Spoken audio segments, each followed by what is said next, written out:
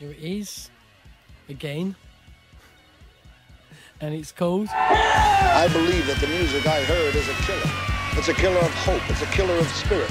And Devo plays for Muffy's Party. We bring you an act who at first may shock you. Let's go! Hey everybody, I'm Joseph. And I'm Rob. Welcome to another bonus episode of Deep Dives and Deep Cuts, the history of punk, post-punk, and new wave, 1976 to 1986. Of course, we're in the middle of our break right now, and we promised you guys that we would throw something out for you to listen to during this month. So we have this really special episode lined up for you, okay? It's all on the Boston theme, and this music is pretty cool. So I think the way we need to start it off, though, is maybe with a Boston band. How about we take a listen to The Cars with Don't You Stop. Right here, let the boat inside of you. Right here, your kiss is totally new. Right here, your hands are soft and creamy. Right here, your mouth is wet and dreamy. But you know it's just what I like. So do that I like. Don't you stop, don't you stop, don't you stop, don't you stop. If it makes you feel good. Don't you stop, don't you stop, don't you stop, don't you stop. Don't you stop, don't you stop, don't you stop, don't you stop.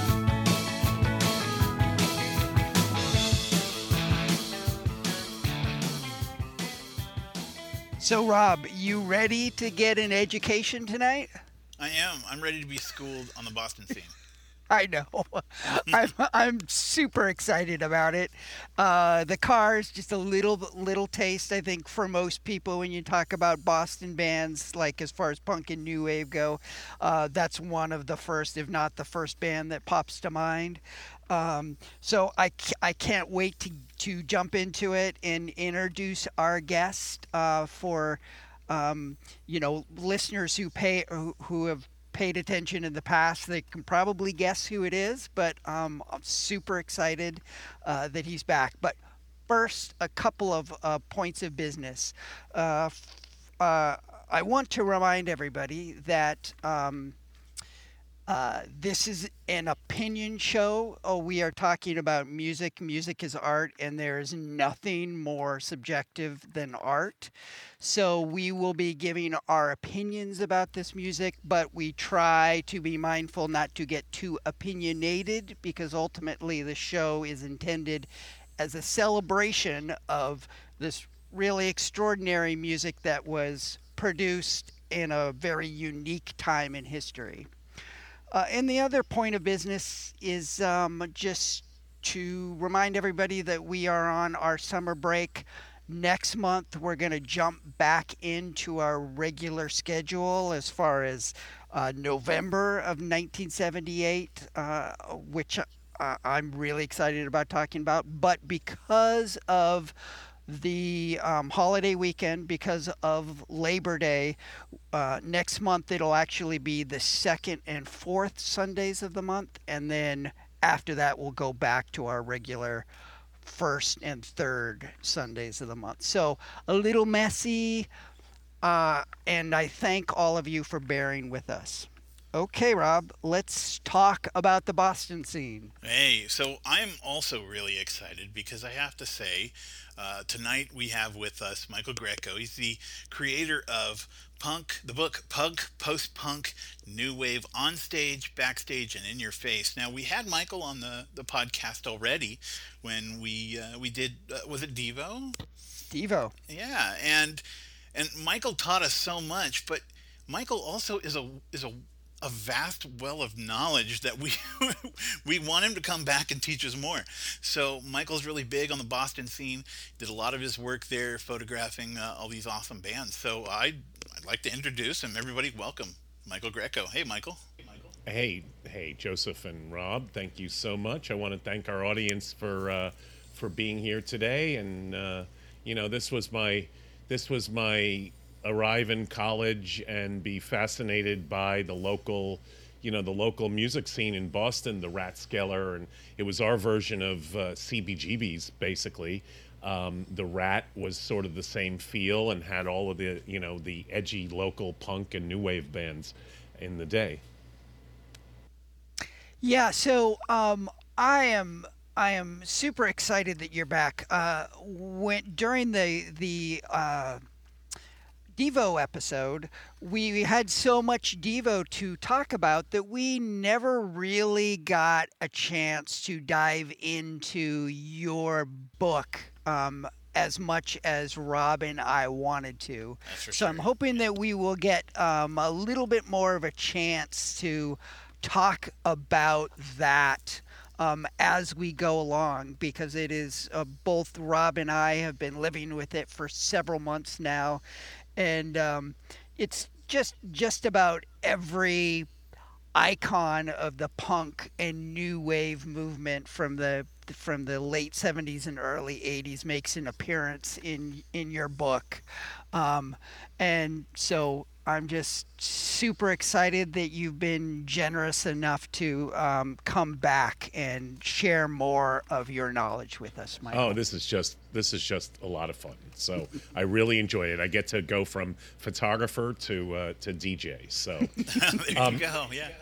A lot of the people in punk, post-punk, new wave were big, like, international acts, big acts, from England and things like that. So not all of these local bands are covered, photographically speaking, in the book, but a lot of them are. There's well, as we get through the songs, I'll talk about it. So the first song I picked was sort of the anthem, the Dirty Water from 1966 by the Shondells, and radio stations like WBCN would always play that, that little clip, Boston, you're my home.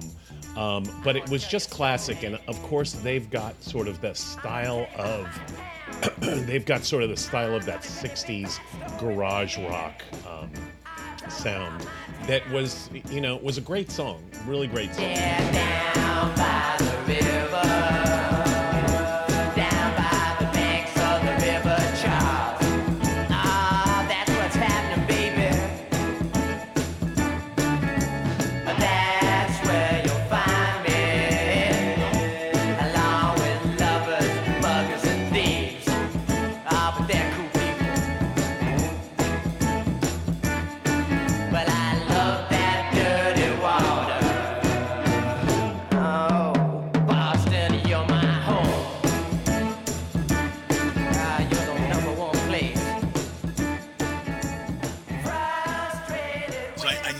I'd be listening to the Shondells on this podcast.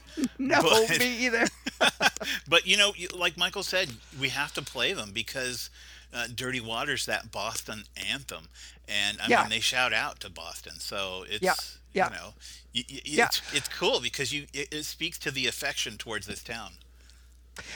I must be noted, Shondells, not a Boston band. They were an LA band. And my understanding, when I saw we were going to talk about this, I went and did a little bit of research on it. Not a like straight ahead, sincere love note to Boston. My understanding is it was written in a pretty snarky, as far as their attitude about Boston. What's interesting is Wiki calls them the Standells, and Spotify has them as the Shondells. So we actually just took a little pause, looked it up. It is the Standells. So good. It's good that we get the name of the band correct. We have a fairly low bar as far as the standards go, but that's one of them, is that we get the band name correct. Awesome. So that is one of the most familiar songs that we're going to hear tonight. So, Michael, this playlist, this is 99% curated by you, and we're really doing the deep cuts part of deep dives and deep cuts tonight, which I'm so excited about. Rob, what percentage of these bands were you familiar with before we started? Well, taking a look at them now, I will be honest here, and I'll say I think I knew of maybe 3. Yeah, including the band a song that we just heard. I'm about. I was about at 4 or 5. So I'm so excited. I mean, we are some of the bands that we're going to talk about tonight never actually released a proper LP. They were just a series of singles or EPs. So this is really exciting. Thank you, Michael. We are going to hear some stuff that probably I would have gone my entire life without being aware of if it wasn't for you.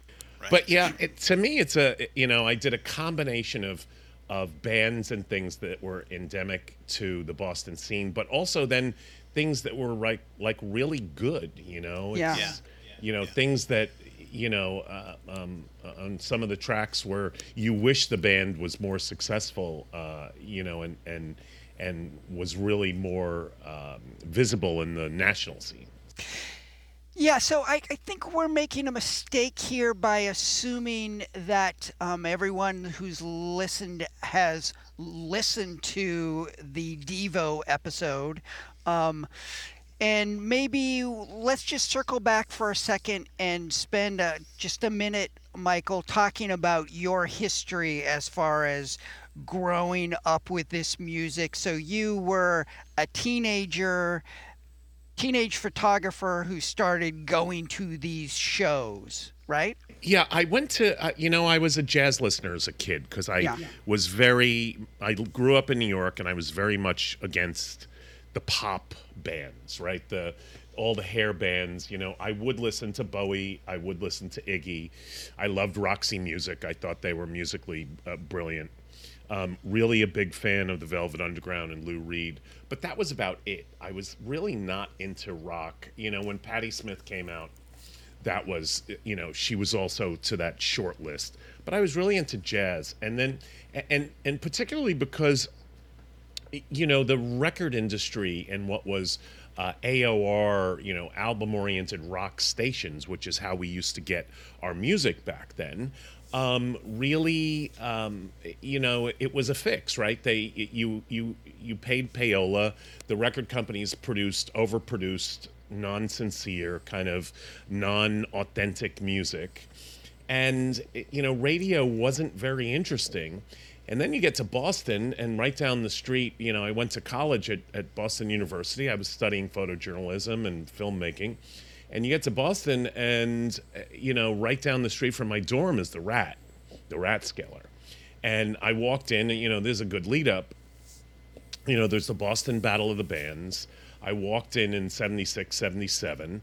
And, all of these bands, a lot of these bands that we're going to hear, the Neighborhoods, the Unnatural Acts, the Nervous Eaters, La Peste, are all competing at the Rat for the Battle of the Bands. So our next song here is the Nervous Eaters singing Loretta, Talk to Loretta.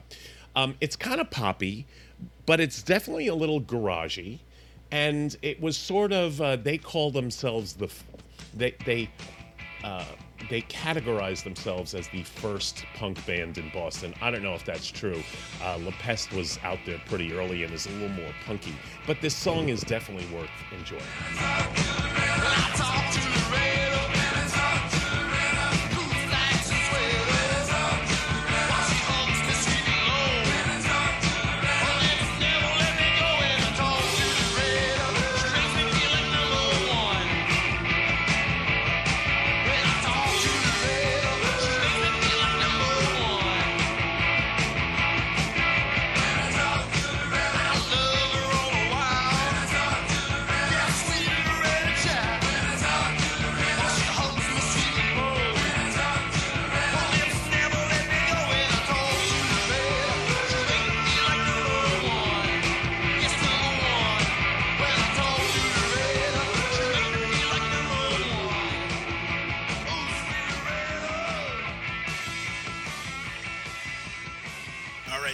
I did a little. After listening to this song, to me, there's like some influence, maybe New York Dolls, Rolling Stones. These guys are definitely a rock band, and I mean they got the chops. One thing I noticed when I did a little research was that our good friend Rick Ocasek, produced a 10-track demo for them. So he kind of helped push them along. You know, the Cars had this studio right on Newbury Street called Synchro Sound. And it was, Newbury Street was the Shishi Street in Boston. And they had this amazing studio. It was in the basement. You'd go down and, they had like a lower level where David Robinson can play his drums and be like in a pit for the sound, and all this great modern equipment at the time. And they produced a lot of bands. They produced like Pylon and all sorts of bands, and I really enjoyed that about them, that they really took they took the engineering production just as seriously as their own music. Yeah, I gotta say, just right up off the top, for me, this playlist, the second half of the playlist is really kind of more in my lane. So I'm not so much of a boogie woogie rock and roll kind of guy. The first half of this playlist isn't, I mean, I like it, but it's not resonating quite as much as some of the stuff that we're going to discuss in the second half. But this is definitely a rock and roll song to me. Yeah. Absolutely, totally. Absolutely, yeah. totally. And again, they're included because they were a fixture. You'd go out on just any night and they played often, and everyone knew that song in Boston. Yeah. The next band I picked was another fixture in Boston, and I think they're sort of the Boston version of the Velvet Underground with a lot of their songs. Like, I know you guys have played, so it's the Modern Lovers, Jonathan Richman and the Modern Lovers, which Jerry Harrison, I believe, comes from. Before he joined, the Modern Lovers had broken up, and then he joined the Talking Heads as the fourth member. But they were a fixture there. A lot of their songs. Now I'm spacing on the popular song Roadrunner. All about that Massachusetts driving around late at night, but they kind of have some quirky songs which I like. Pablo Picasso is one of them. Yeah, this one that we're going to play is Astral Plane, and he's a little bizarre, Jonathan Richman, and I like him because of that, Yeah. Well, we have, of the bands that we're going to talk about tonight, there's two of them that we have spent a fair amount of time, exploring already. So the Cars, we're not going to spend too much time talking about the Cars because we just did a deep dive on the Cars, and a couple of episodes ago we talked about their debut album. But the other band is the Modern Lovers. So actually in the first two episodes of this show, we spend a fair amount of time talking about that band, and we play Pablo Picasso, Roadrunner, and I think one other. So anybody who likes this, we encourage you to go back to the first two episodes and check that out to hear more. Tonight I'm all alone in my room. I'll go insane if you won't sleep with me. I'll still be with you. I'm gonna meet you on the astral plane. The astral plane for dark at night. The astral plane, or I'll go insane.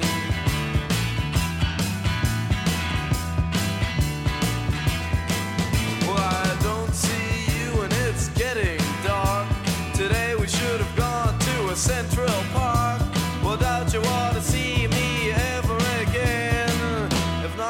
meet you on the astral plane for late night. The astral plane, alright, go insane.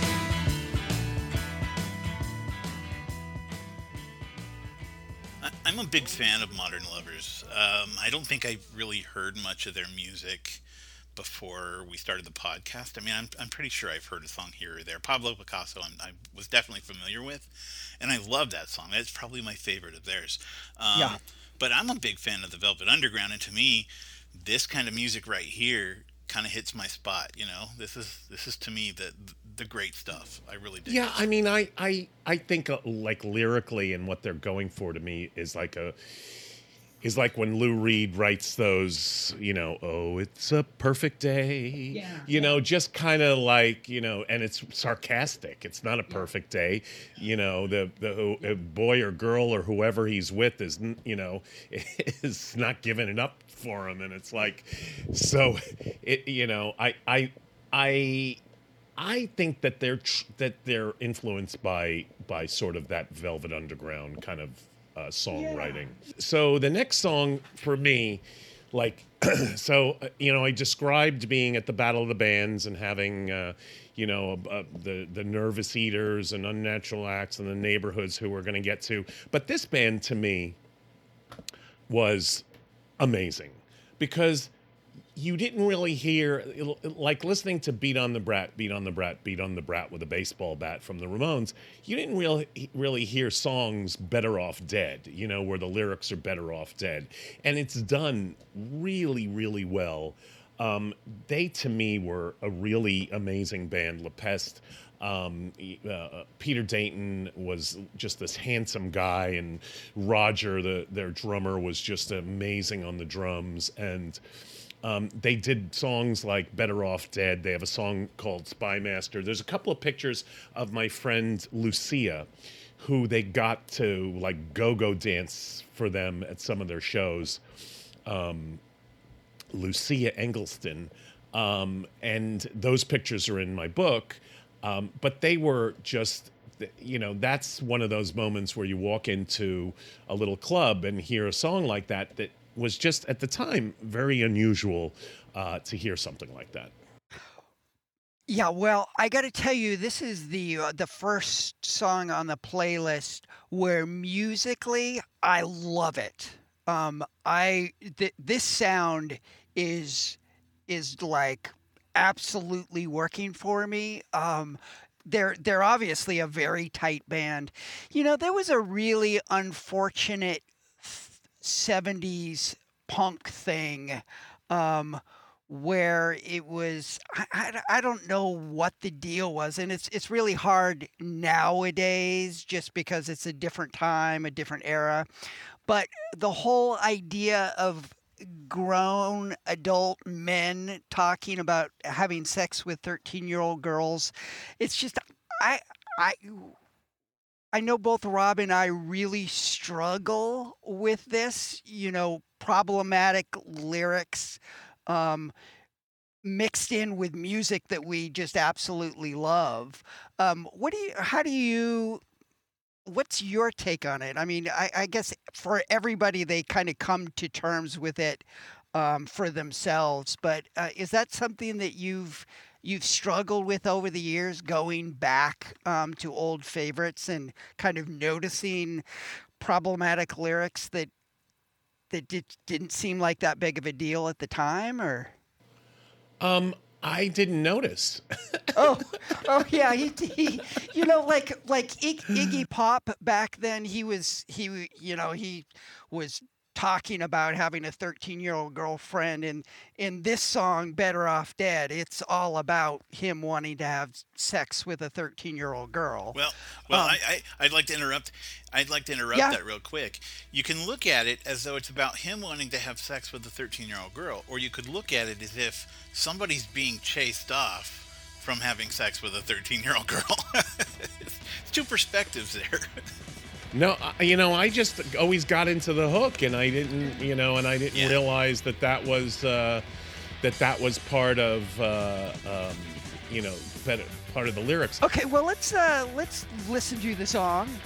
And then Yes. I guess we can wrap up any last thoughts about that when we come back. When she started to grin, so I slid it right and she said, "Oh, it feels so good," and she dragged me off the bed. "You'd be better off dead." Hey, hey, hey. Well, alright.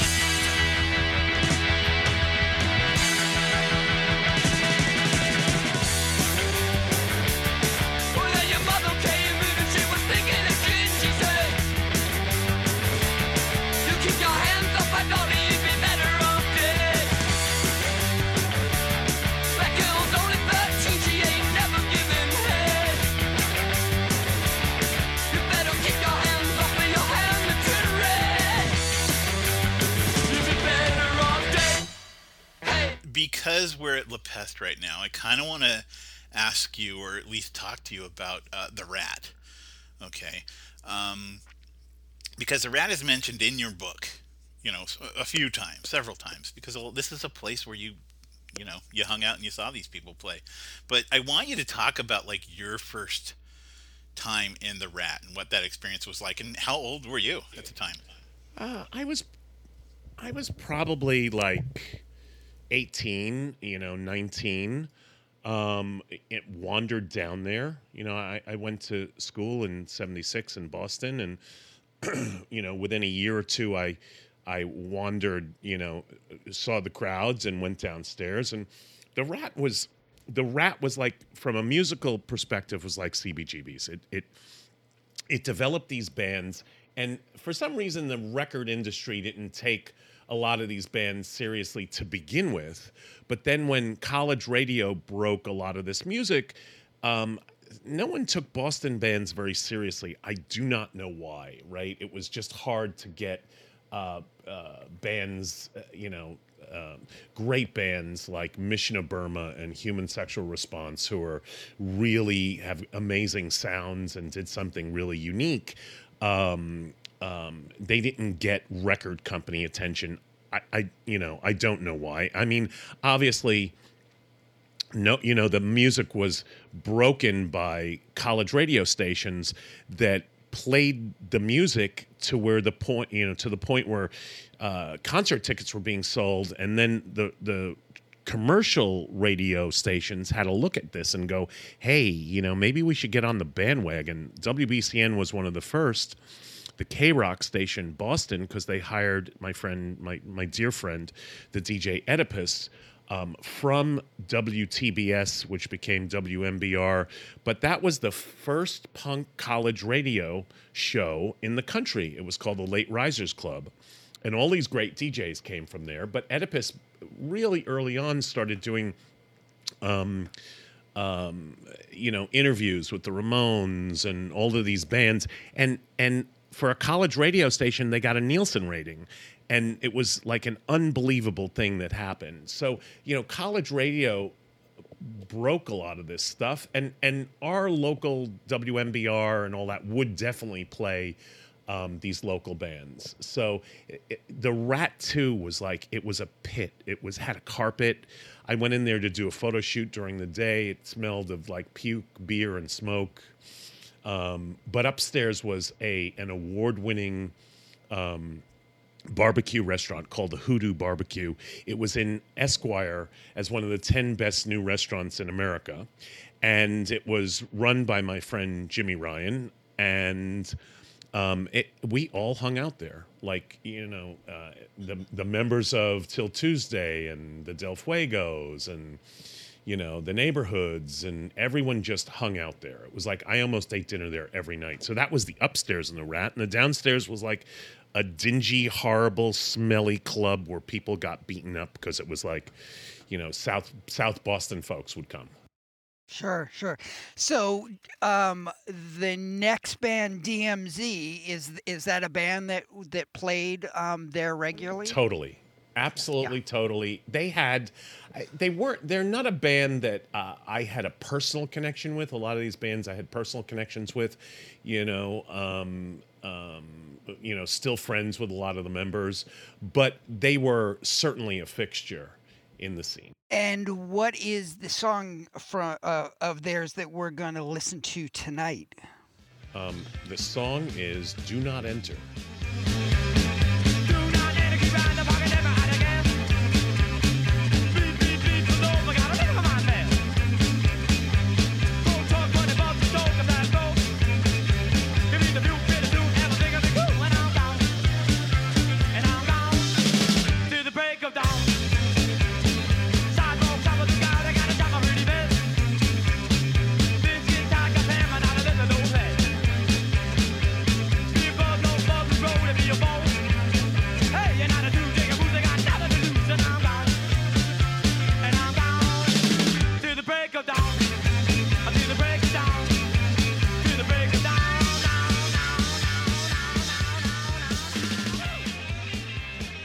So DMZ is one of those bands that is totally, you could tell there's totally that 1960s influence, which, you know, it's not Joseph's cup of tea, the whole 1960s boogie woogie rock, but they seem to be a pretty decent band. Now, there's, I think, a collection, or they're in a compilation album called Live at the Rat, and I would be interested in taking a listen to that album just to see what's on there.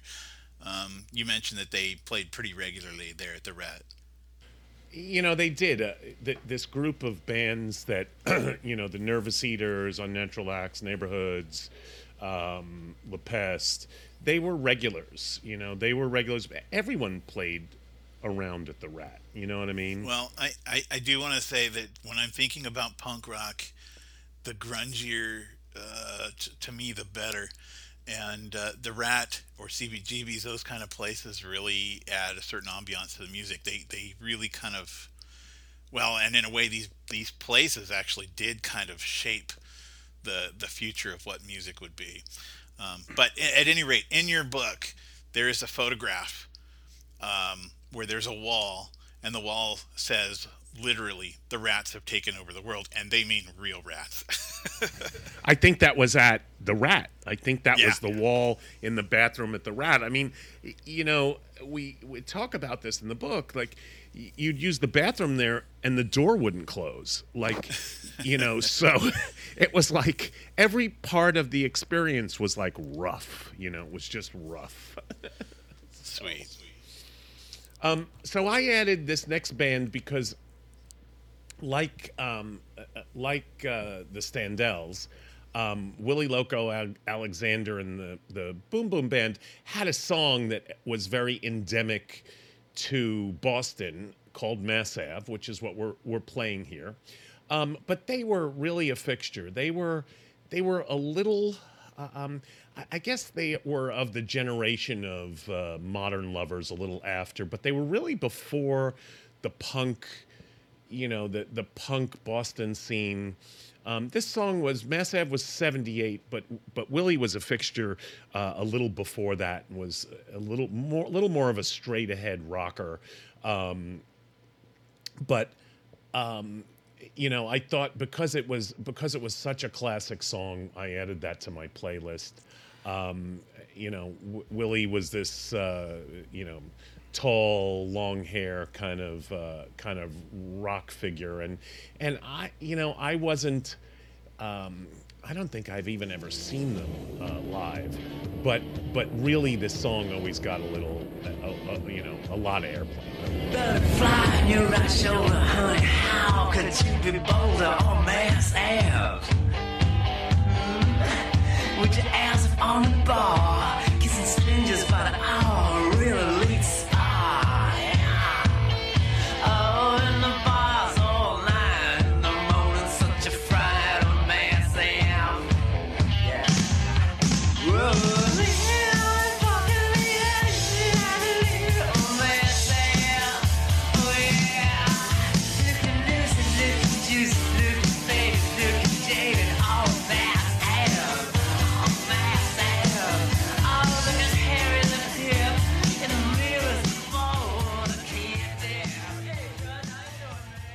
Now, Michael, I think you're kind of burying the lead on this, right? This is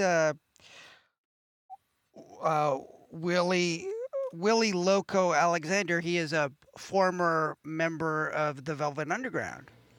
I'm learning something else. I only know Sterling Morris, Nico. He totally is. Sterling Morris, Nico, Lou, John Cale. I didn't know he was in the Velvet Underground at one point.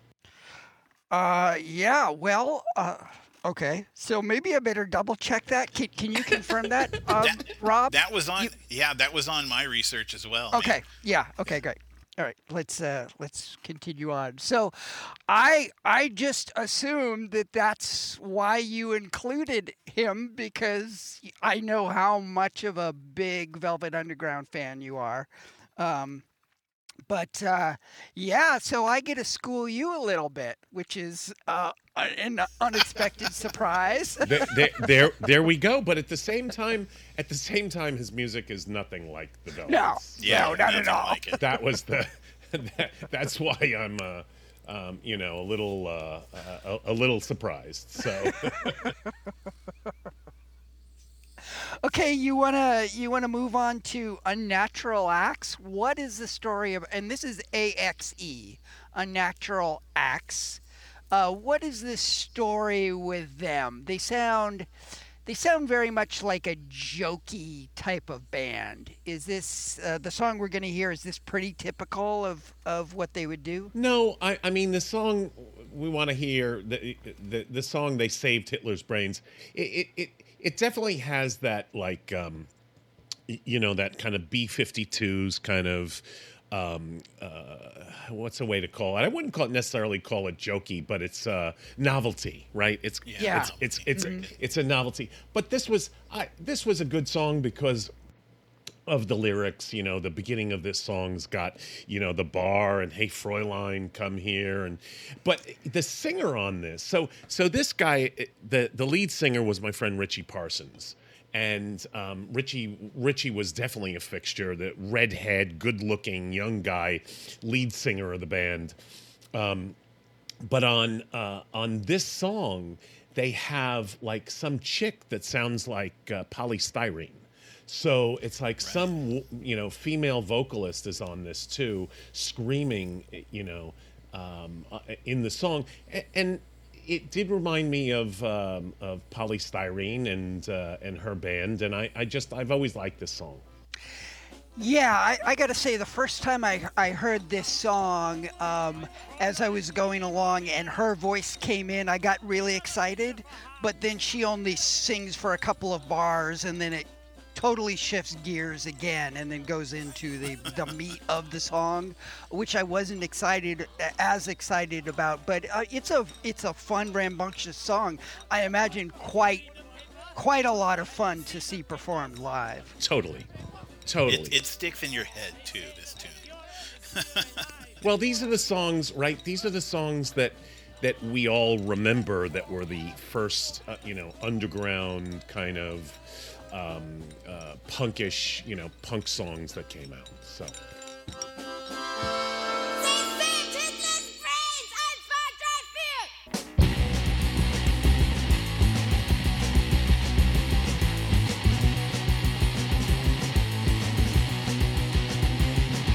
He's riding around in the back of a staff car. His body's gone, but his brain's in a glass jar. Thread on his life, they had to move quick. They removed his head, but not his prick. They saved Hitler's brain. They saved Hitler's brain. They saved Hitler's brain. They saved Hitler's brain.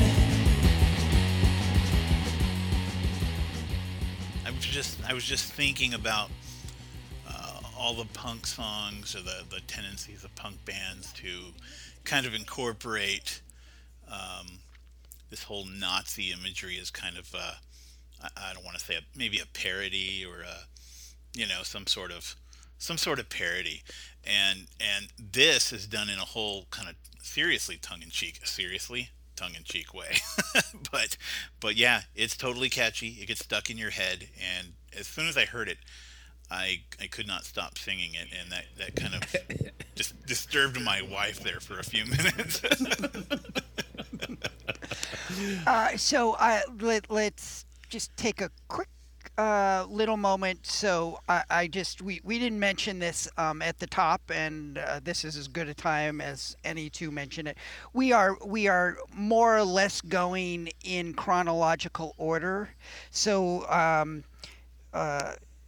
with the exception of the Standells, we started in 1976, and right now we're up to 1978. So that's just sort of a frame of reference. What we've heard so far covers a span of about 2 years of the development of the sound in the Boston scene, and there really is an arc, through this playlist. As I mentioned before, I really like the second half a lot more than I like the first half, but I really love the second half. And right here, right about the end of 78, 79, it feels like the sound is maturing quite a bit. Which is kind of a perfect segue into the next song we're going to listen to by a band called The Neighborhoods. Not a band I was familiar with. What can you tell me about them, Michael? So there's a great picture of them in my book, Punk, Post-Punk, New Wave, On Stage, Backstage, In Your Face. I had a photograph that they were another institution in Boston in the small club scene. David Minahan was, this charismatic, like Richie Parsons, charismatic personality on stage. The members of the band, played well. This isn't the punkiest song, Prettiest Girl, and I think on the next one we'll start to get into just more eclectic sounds, but they were definitely a fixture. There's a great picture of them. A lot of my assignments during this time were for Boston Rock Magazine and WBCN. A lot of the pictures from my punk book were coverage for those magazines, and I think I had to do a portrait of them for Boston Rock, and I have them jumping in like a men's locker room. I have them all jumping in midair at the same time. It's kind of a cool shot, but they were another fixture. I felt like they really needed to be included. Yeah, this was one of the biggest surprises to me. This particular song called "The Prettiest Girl." If I had just heard it out of context, and you asked me what time period do you think this was from, I would have guessed the early '90s. It sounds, as far as like alternative pop, it sounds pretty far ahead of its time.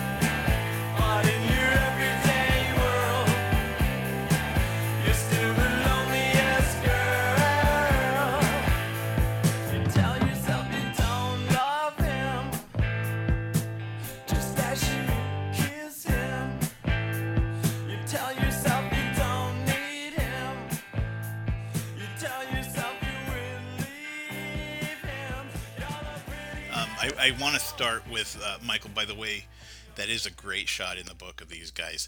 It really feels like you met them in a hallway or something and shot their picture, and they just it was so natural, even though they're jumping in the air. I just thought it was really cool.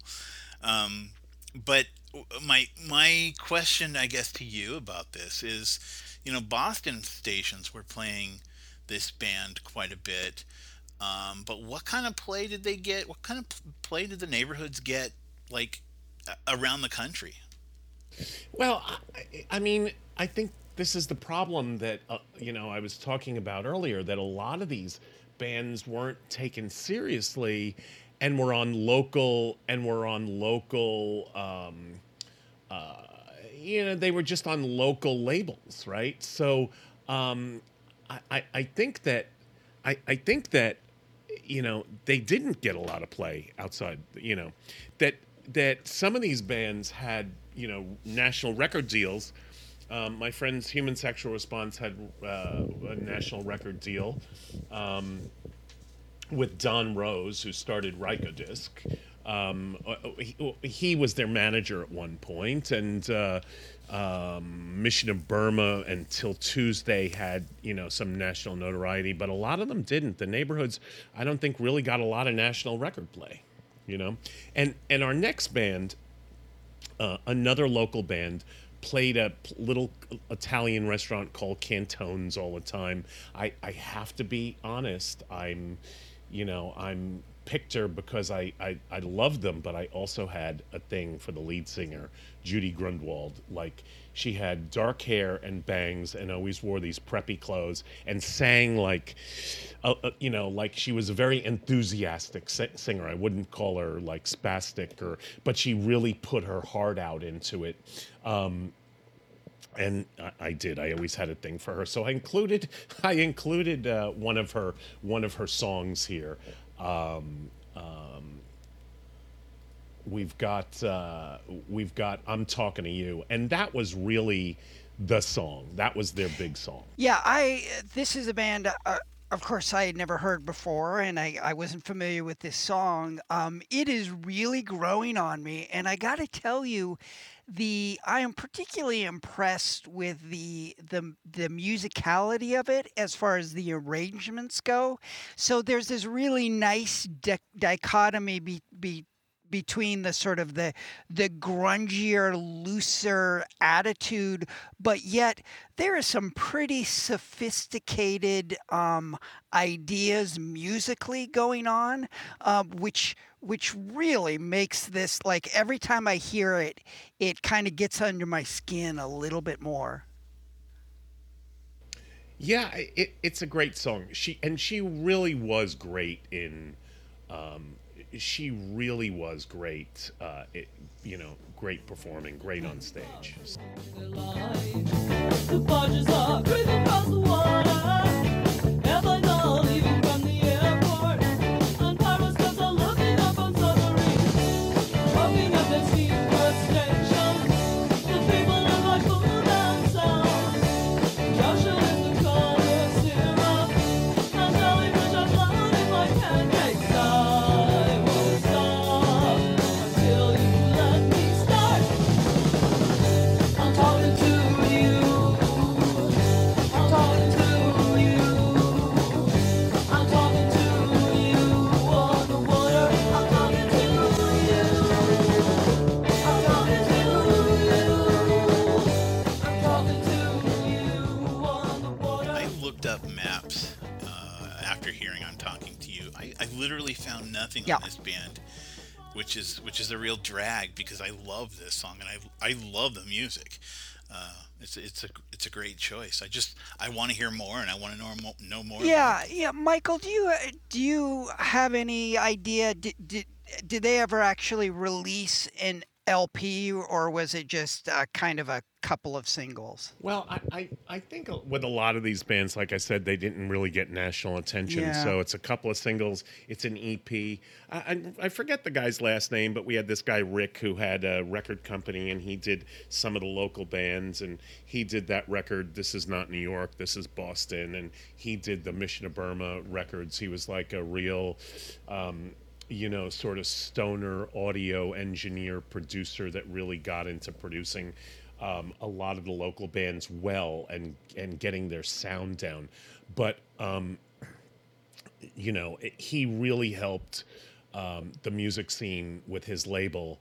But a lot of them, didn't make that label. I mean, you're talking still about a time where the music hadn't really caught up, right? The music hadn't, exploded in the commercial scene. So this is all, sort of underground, and when it's underground for us, it's local. I guess a lot of these bands would have had to play in New York to get some real serious attention. Just a very quick sort of note on the Maps is Judy then formed a band called Salem 66, which again was pretty much a local band, but started to get some local airplay. So.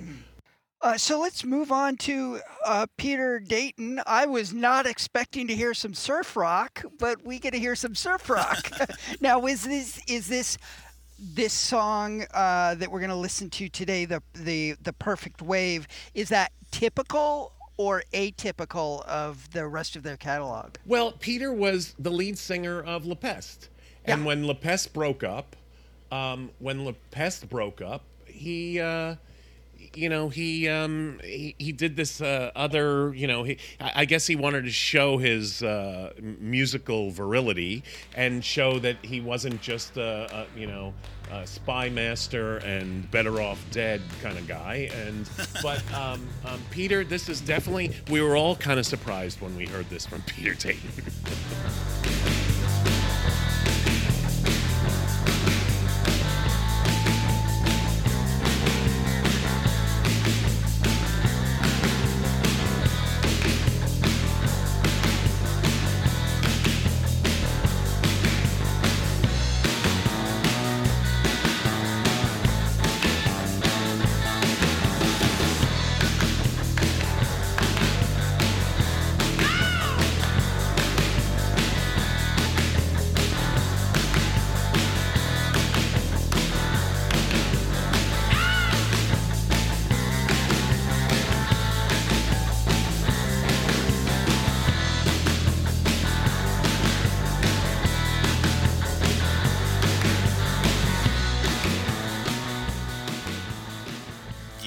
Really surprised too. I really liked the sound of La Peste, and not that I'm against surf rock, but again, it wasn't what I was expecting. Now this is actually a little harder surf rock. This is almost, again, it's almost contemporary with today's music, but they're trying to make it sound like something from the 60s. Well, they were, like, Peter was, like, La Peste, I think, was at the time the hardest of our local bands, punk bands. I mean, they had this driving song, Spy Master, and, so it was different to hear, and it was refreshing to hear from him, but he did have that edge, right? Yeah, well, the edge is here. He brought it with him. Yeah, Rob, I'm like you. The sort of ceiling of my love for surf rock is pretty low, but this is an awfully credible version of it. So a lot of fun. So the next band no one is ever going to have heard of, like they're Ground Zero. I had a relationship with them because I was. In 1978, I started freelancing, and I would pick up jobs for the Boston Phoenix. And the photographer from the Real Paper, which was the Cambridge-based weekly newspaper like LA Weekly, I worked for the Boston-based weekly. The Boston Phoenix. It shows you what sort of like a college town we had, that there were two weekly newspapers in Boston. But this young photographer I dated for a while, Marcia Maglione, we would and she's in one of the bands down here. We went out for a while, and we would always meet at events and news coverage and press conferences. And she lived in this loft with these four guys that all lived like in a Thayer Street loft. Thayer Street is very well known for grunge loft bands, things like that. And Ground Zero was very experimental. The guys turned me on to a lot of stuff that I'd never heard of, like 808 State, and I didn't know Kraftwerk and Gary Newman at the time. And they were really into a lot of interesting music, and they blew my mind. And they were a pretty good band. I mean, the song, we've got the song Ground Zero, played by Ground Zero. They would also have these incredible New Year's Eve parties, and they'd invite up from New York. So 2 years in a row, we had James White and the Contortions, and James Chance. So it was the same singer, I guess, with a different band. They came up from New York, and Ground Zero opened for them, and all in their own loft. Like, it was a really interesting experience. And sort of a great environment to learn about new and interesting music. Well, I got to tell you, I of course had never heard of Ground Zero before. Of all of the new bands that you've introduced me to, this is the one that I am the most excited about. I love this. Now, they only released 2 EPs, and I have only heard one of the EPs, which is Ground Zero. We're going to hear the title track from that in a second. But I got to tell you, all 4 of the songs off that EP, I love. There are so surprising. They are doing completely unexpected things like every 10 or 15 seconds, but yet somehow it's cohesive enough not to lose me. So this is, I got to figure out how I can get my hands on, these EPs, because I am very excited about this band. They were great. There's a great picture of Jeff, the bass player. Of course, now 40 some odd years later, I forget everyone's name. Michael was the lead singer, and Jeff was the bass player. And there's a great picture of Jeff playing bass in their Thayer Street loft, doing a show in their own space. So that picture's in my new punk book, Punk, Post-Punk, New Wave. You on the spot. Atomic delights. Fear not. It's only the Boston flash. Heavy hydrogen. Get the feel of the chill thrill. Ground Zero. Ground Zero. Ground Zero.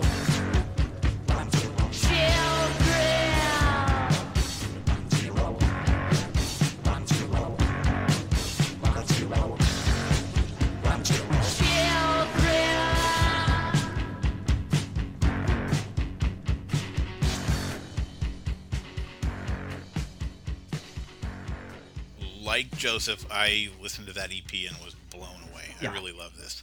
I gotta say though, it's going from Peter Dayton to Ground Zero. It's like 1980 hit, and music changed all over. I mean, it just became a totally different creature. It's really cool. They're dark and they're grungy, and yet they stick together. I mean, it's they're solid. This is good stuff. Yeah, they were great. But speaking of going all over the place, right? Speaking of like the range that came out of Boston at the time, I mean, it's just like the title of the book, right? Punk, post-punk, new wave. It was all of it, right? So the next one I picked is from a band I was very, very close to, still very close to 2 of the singers. It was a octet. Guitar, Rich Gilbert on guitar, Malcolm on drums, and I forget his name, Chris on bass. But it was 4 lead singers. Deanie, his brother Larry, they're both from Bangor, Maine. Casey Cameron, and now I'm spacing on the other. And Wendell Davis, who's Deanie's partner. They did some incredible harmonies. I'm sorry. Before have you actually said the name of the band? I don't think so. We are talking about human sexual response. That's right. The band is Yes. Human Sexual Response. They got the name from the Masters and Johnson study, which they thought would be clever. Some of you might know some of their songs, like I Want to Be Jackie Onassis, I Want to Wear Yeah. Dark Sunglasses. You know, Casey Cameron comes on and sings that as if she's Jackie, screaming, I want to be Jackie Onassis. So that got like a little national airplay. They decided they didn't need their manager, and I think that was a strategic career mistake because they made a brilliant record, and again it was just hard to get people to take Boston bands seriously. But they are, you know, besides being Deanie and Wendell being close, dear friends, they were just amazing. And I love this song. The harmonies on Maroon Moan are just brilliant. So, you know, here it is, Human Sexual Response with Maroon Moan. Like two rolls of the dice, they yield the same total twice. There is no difference between us. With the throw always loaded and the corners eroded, no contest between us. Like a hall full of mirrors reflects us embarrassed, it's just ourselves in between us. Or like a crack in the mirror, what never is there, so much back but those between us. And though the mirror follows me, I must try to smash the wall of glass that splinters us. Is it blood that stains my hand, or is it just that I'm keeping you in touch? Am I asking for too much? I hadn't heard this before at all. I've never heard of this band, but I like it. I like it a lot, and I really want to dip more into it as we advance in the podcast. Yeah, so this is one of the few bands on this list that I was somewhat familiar with. Unfortunately, they only released one full LP, but when we get to it chronologically, we will definitely cover it. So I'm looking forward to that and getting more familiar with their catalog. And this came out in 1980, I think, right? Yeah, they came out in 1980. I was sort of their official photographer. So they were on the Old Grey Whistle test in London and in England, and we went out to the studios there and recorded them on the TV show. I followed them all around. We'd go drive down to the Mud Club. I was sort of their official photographer. There's a lot of great pictures of them in the book.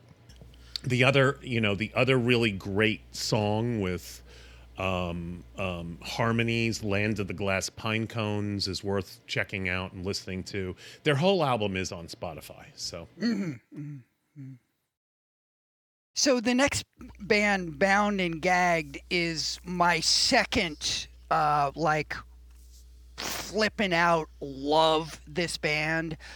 So the two bands that are really doing it for me, Ground Zero and Bound and Gagged, are really obscure. Like, not on Spotify, not on Wikipedia. Like, you can find a couple of videos on YouTube, and that's just about it as far as I can tell. That's it. I mean, so it was an all-female band. My ex-girlfriend, the photographer, Marcia Maglione, decided she was going to pick up an instrument, and she's never played an instrument in her life.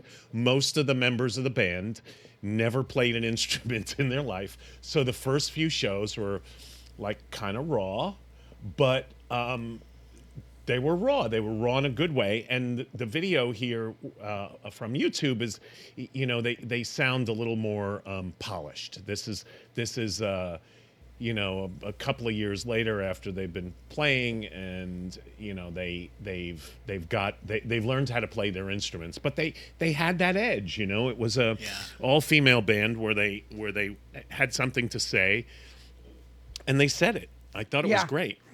Yeah. So, did they ever record any studio stuff, or were they just purely live? Did they not get that far as going into the studio and cutting some tracks? I don't know if they had a single or not. Remember, this was the day of cassette tapes too. Yeah, So there might have been a cassette tape made and it wasn't pressed, and but they're definitely the edgier. They're like Ground Zero. They're the sort of the edgier band that you probably had never heard of, but's worth listening to. Yeah, well, they've got a really cool, very specific sound that is totally working for me. Now, unlike Ground Zero, I think that they like pick a lane and stick to it, at least in this this concert that I viewed. But it's a great sound. I was kind of like mulling over how I would describe it, and I think basically what I came up with, if Susie and the Banshees, the B-52s, and X-Ray Specs got together and formed a jam band, this might be what they would sound like. Like really complex rhythms. The songs that work for me the most, it was like all the band members were doing something rhythmically, which was really cool. So let's listen to the song Black Sand. On the beach, on the beach, black sand. On the beach, on the beach, on the beach, dark wave. On the beach.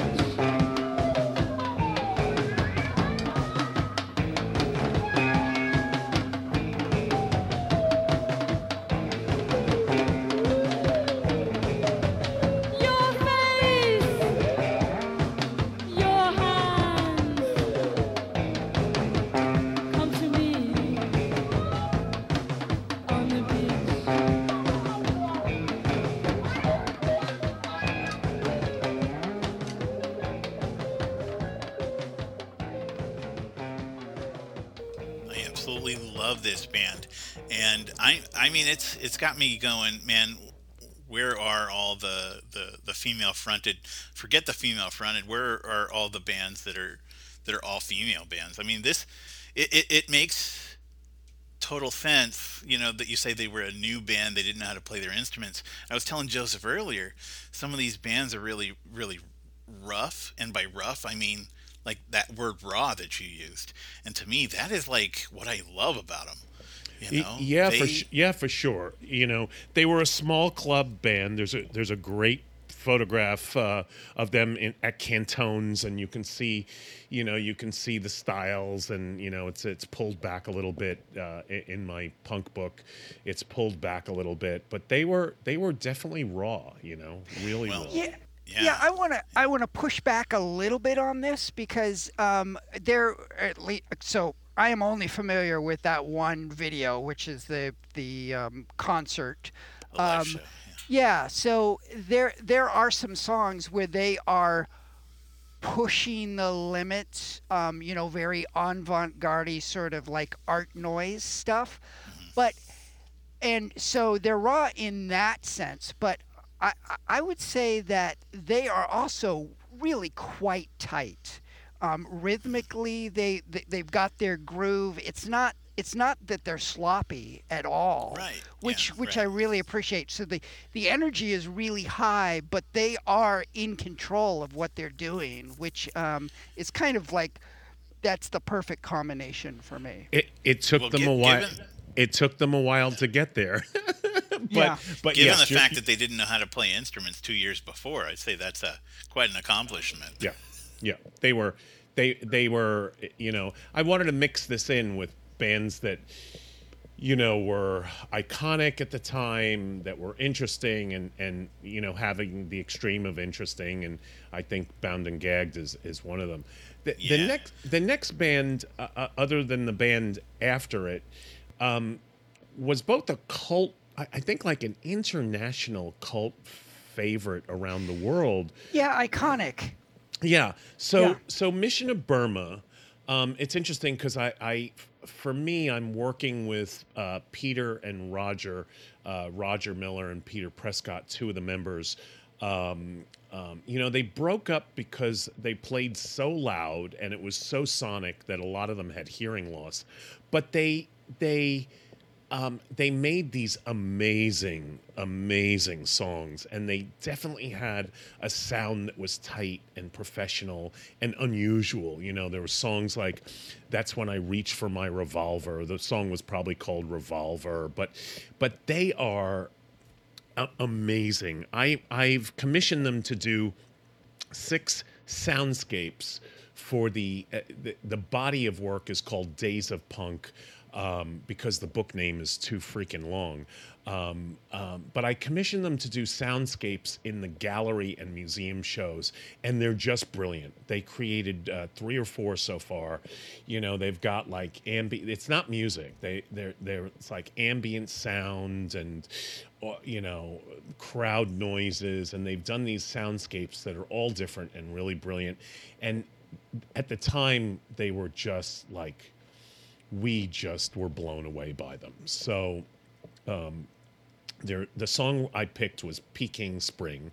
It's a little different from the other ones you might have known, like Revolver and some of the songs that they had that were semi-hits. They weren't huge, but they definitely have a following, and people, I know people around the world, when I speak of them, have heard of them. So.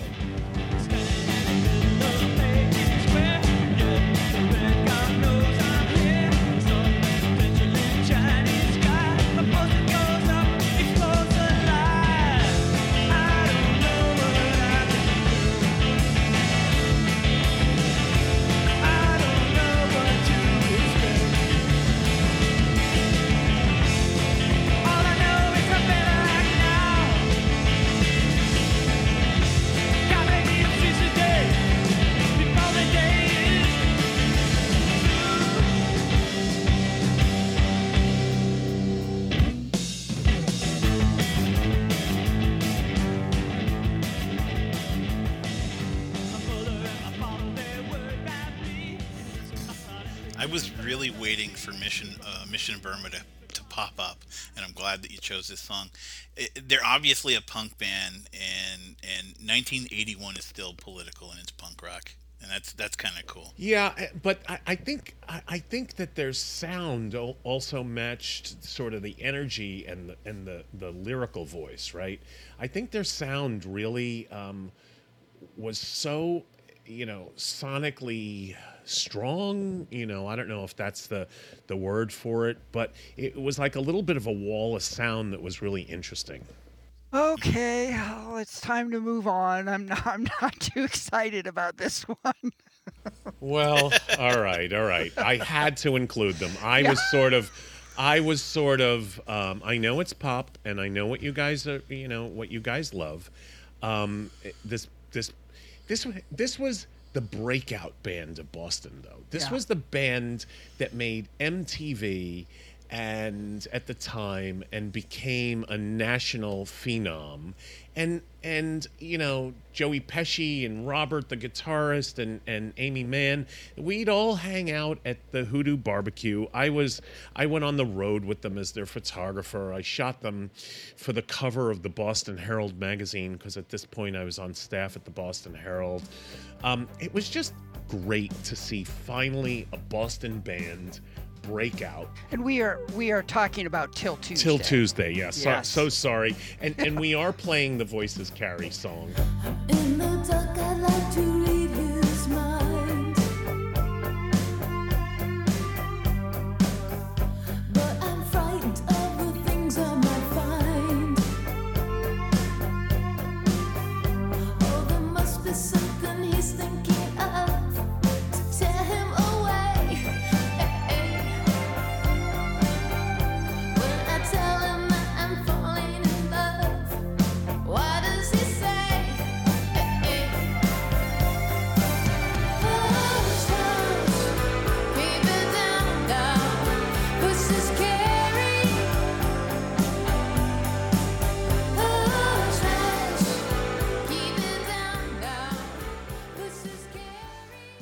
So in the 90s, one of my very favorite artists was Amy Mann. And I got to tell you, it absolutely blew my mind when I connected the dots back to Till Tuesday. Because I just never would have guessed. I am a real lover of her solo stuff in the 90s.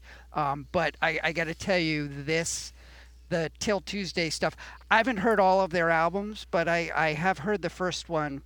I just doesn't do anything for me personally. All right. Well, I appreciate that. Yeah. It's got the that historic. It's a historic benchmark, right? Yeah.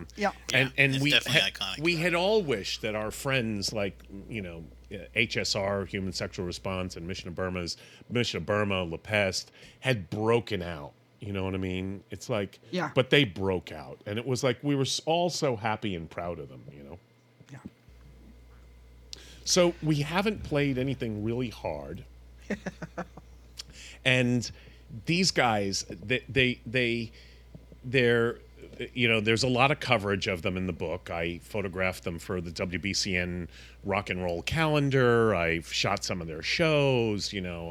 We've got members of Gangrene smashing organs and or piano. I don't know. I don't remember what it is. And I put that what was very popular at the time, that colored zinc oxide on their faces, and they hated it. They thought they looked ridiculous, so they smeared it all over themselves trying to get rid of it. And the photograph in the book, there's not a lot of color in the book, but that photograph in the book with the zinc oxide smeared and muted on their faces, that actually kind of made the picture. But here we are with Gangrene and the song Alcohol, and I think we needed something hard, and this is pretty hard, right? Yeah. We gotta die with a circle of love. We'll drink and do it all. My love 100 proof. We got some bullets with San Crow. 99 bullets beer on the wall. I'd rather drink than fuck. No doubt about it. I can't live without it. No doubt about it. I can't live without it. Alcohol. Alcohol. Smoking, snorting, and drinking. That's what this song is about. But it's a great tune. Yeah. I've often liked songs about drinking alcohol. I don't know why. It's the rowdiness of it. But I have to say, Michael, I watched the video to this song, and they're drinking a lot of Budweiser, which tells me that I'm really glad for our choices today in alcohol, in beer specifically. They were definitely like a working class band, if you know what I mean. It's like Mission was Mission. You can tell, what the guys were like prep school guys, and Peter Dayton was a prep school guy. La Peste was the band name comes from a Camus, The Plague, a Camus book. Like they were sort of the intellectuals. Gangrene were, working class street. I love them. So Michael, there are a number of other Boston bands that are worth mentioning. We're not going to include any music because they're either kind of outside of our time range or everyone's familiar with them. I noticed that you don't have the band Boston on here. Definitely not. That's part of the inauthentic hair band bullshit. I mean, they were in doing my research too. A couple of other bands, some I knew, some I didn't know. The Dresden Dolls I didn't know, didn't have enough time to play them. Of course, later, after I left Boston in '87, the Pixies became, sort of a phenom nationally. But one of my all-time favorite bands. Yeah, they're amazing. Love the They're Pixies. amazing. Yeah. But a band of note, and musically they were a little more straight ahead. But the Del Fuegos also had their moment in the sun. They did a Miller commercial. They were on MTV a lot. I think we're going to go out with something that we all think are kind of fun, right? We've got Gangrene singing Voices Carry on our way out. Is there other business that needs to be talked about before we? Other than walking into a bookstore and going up to the counter and pounding your fist and saying, "I want this book," where can people go to check it out? Well, I mean, it's right on Amazon. You know, it's the longest title in book publishing history. But the editor wanted it to be descriptive, which it is. It's punk, post-punk, new wave, on stage, backstage, in your face, 1978 to 1991. So, you know, you can get it on Amazon. It's you know, it was published by Abrams, so it's widely available. I think, Rob, your bookstore has it, right? Yes, our bookstore has it. I don't know. Is it okay to plug our bookstore here? Sure, why not? If you're plugging my book too, I'm down with that. I guess so, yeah. So some of you might know, I mentioned it before, that my day job is working in a bookstore on the coast, but we are selling the heck out of Michael's book right now. So you can also catch that book on gallerybookshop.com. So you don't have to go into the store. You can just go to the website. Well, and you guys are one of the few bookstores we've given signature plates to, which is the so you can get a signed copy. New way of doing book signings virtually. Very nice. So Rob, our next episode is November of 1978.